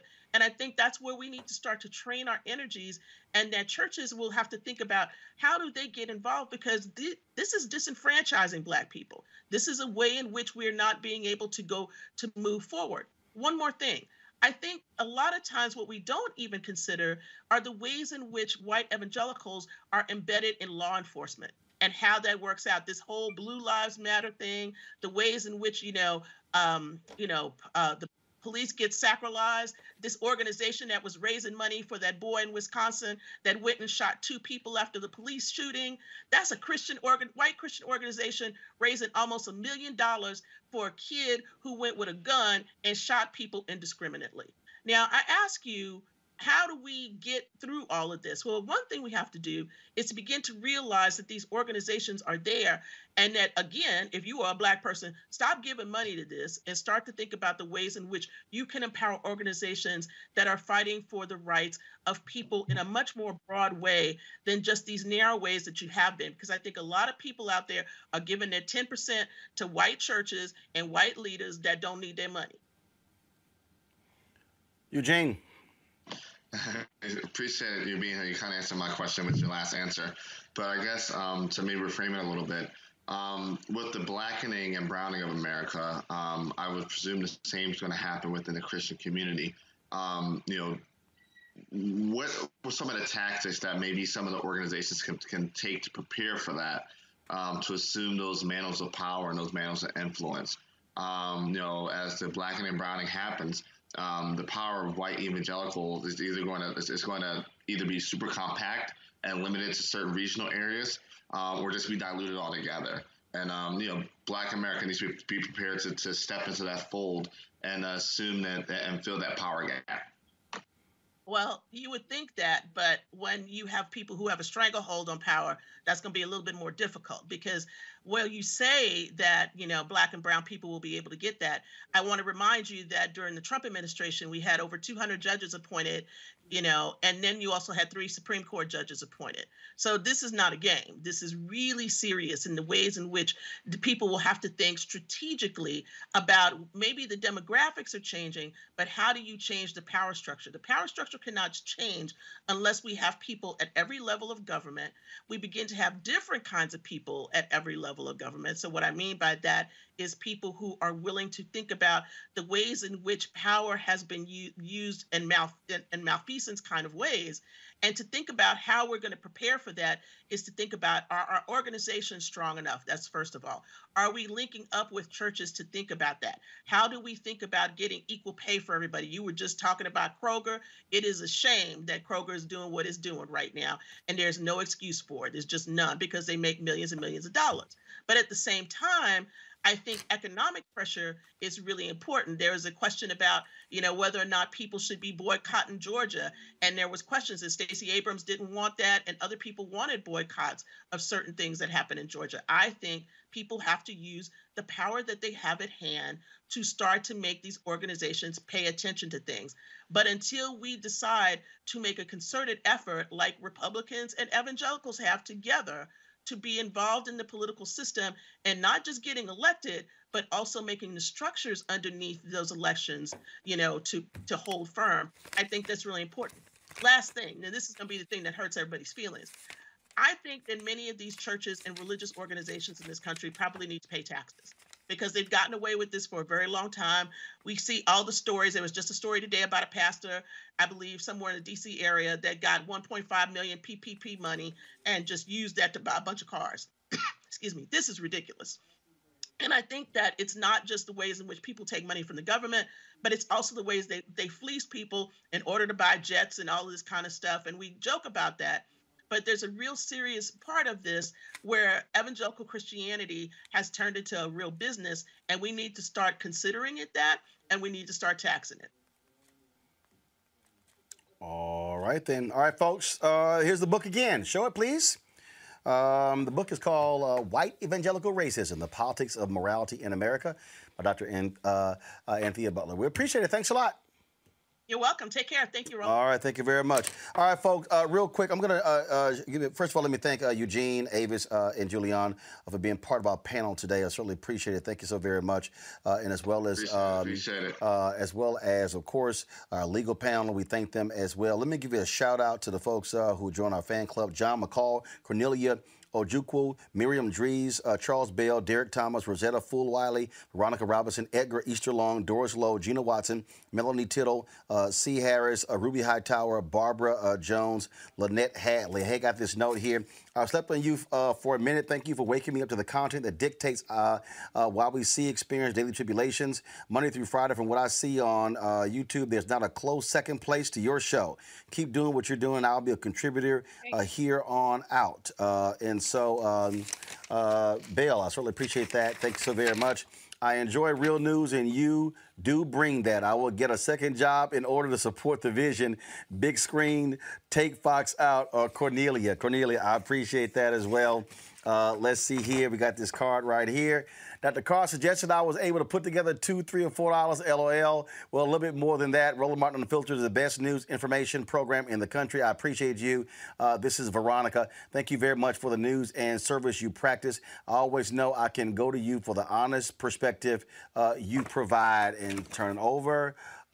It took me forever to get the street address. Please add to the ticker tape in the homepage. All right, she's talking about the crawlers at the bottom. So, Keenan, go ahead and add our address to that. Let's see here. You're doing a very good job reaching the black people on YouTube, but you need your own network because a lot of blacks won't tune in to YouTube, but they will go to major channels and they don't get the real truth from those channels. Let's see here. Also, Dr. Carr, great to watch. Talk Truth. Thank you for that. This brother says you will have your own network. Just be patient. And let's see here. I'm going to read a shorter one before I get on out of here. That's not it. And let me see if I can read a shorter one. Let's see here. Dear Mr. Martin, I just had to thank you for this show and all you do. I would like to help you reach your goal. Here's $100 to help you do the thing you do. Keep pushing and help us to understand more. I'm hooked on your show. That's Doris Lowe. So, folks, we certainly appreciate that. If y'all want to support what we do, if you give to YouTube, folks, we only get 55% of that. They keep 45%. So if you want to support us directly, please, Cash App, $RM Unfiltered, PayPal.me/R Martin Unfiltered, Venmo.com is RM Unfiltered, Zelle is Roland@RolandSMartin.com or Roland@RolandMartinUnfiltered.com. You can also support us, New Vision Media, Inc., 1625 K Street Northwest, Suite 400, Washington, D.C., 2006. All right, folks, that is it for us today. I certainly appreciate it. I know April 15th was Jackie Robinson Day, but I wanted to go ahead and rock my, I have 2 Jackie Robinson jerseys, and so I wanted to go ahead and rock it again in support of Jackie Robinson. And so, folks, thank you so very much. We will see y'all tomorrow. Y'all like the new background? We switched it out, so we had another one. And so put a little bit more blue in this one. The other one's like really, really blue. So we mix it up. So we don't want to throw some different looks at y'all, so I certainly hope y'all enjoy the show.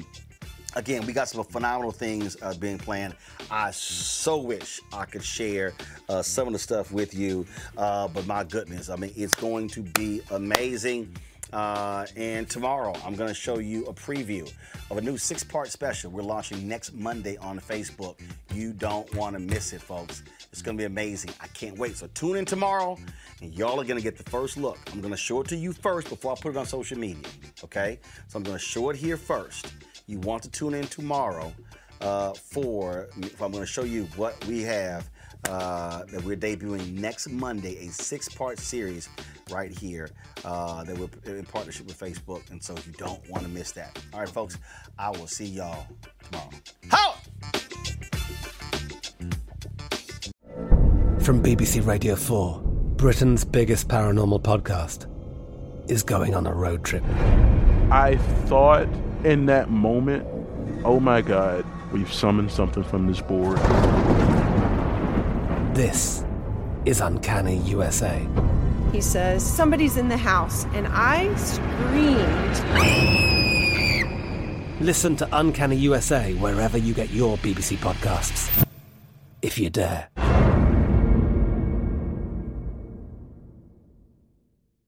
Are you looking for the perfect move-in ready home this spring season? Now's the time to buy at Fisher Homes. For a limited time only, enjoy below-market interest rates starting at 5.375% APR, 6.139% APR. With these exclusive lower rates, you can save hundreds on a move-in ready home and start enjoying the benefits of homeownership even faster. Schedule your personal tour with one of our new home specialists at FisherHomes.com and make this spring the season you find your perfect home sweet home. Financing provided by Victory Mortgage, LLC, NMLS 461249, Equal Housing Lender. If a new house is on your wish list in the next 5 years, grow your savings faster and experience your dreams with an Ohio Homebuyer Plus account from Kemba Financial Credit Union. A savings account specifically designed to save for a new home where you can earn 7% APY, a $500 matching bonus, and a $1,500 mortgage closing cost credit. Learn more at Kemba.org. Offer expires March 31st, 2025. APY equals annual percentage yield. Restrictions apply. NMLS 292230. Equal housing lender. Federally insured by NCUA. Hey guys, it is Ryan. I'm not sure if you know this about me, but I'm a bit of a fun fanatic when I can. I like to work, but I like fun too. It's a thing. And now the truth is out there. I can tell you about my favorite place to have fun. Chumba Casino. They have hundreds of social casino style games to choose from with new games released each week. You can play for free anytime, anywhere. And each day brings a new chance to collect daily bonuses. So join me in the fun. Sign up now at ChumbaCasino.com. No purchase necessary. VGW Group. Void where prohibited by law. See terms and conditions. 18+.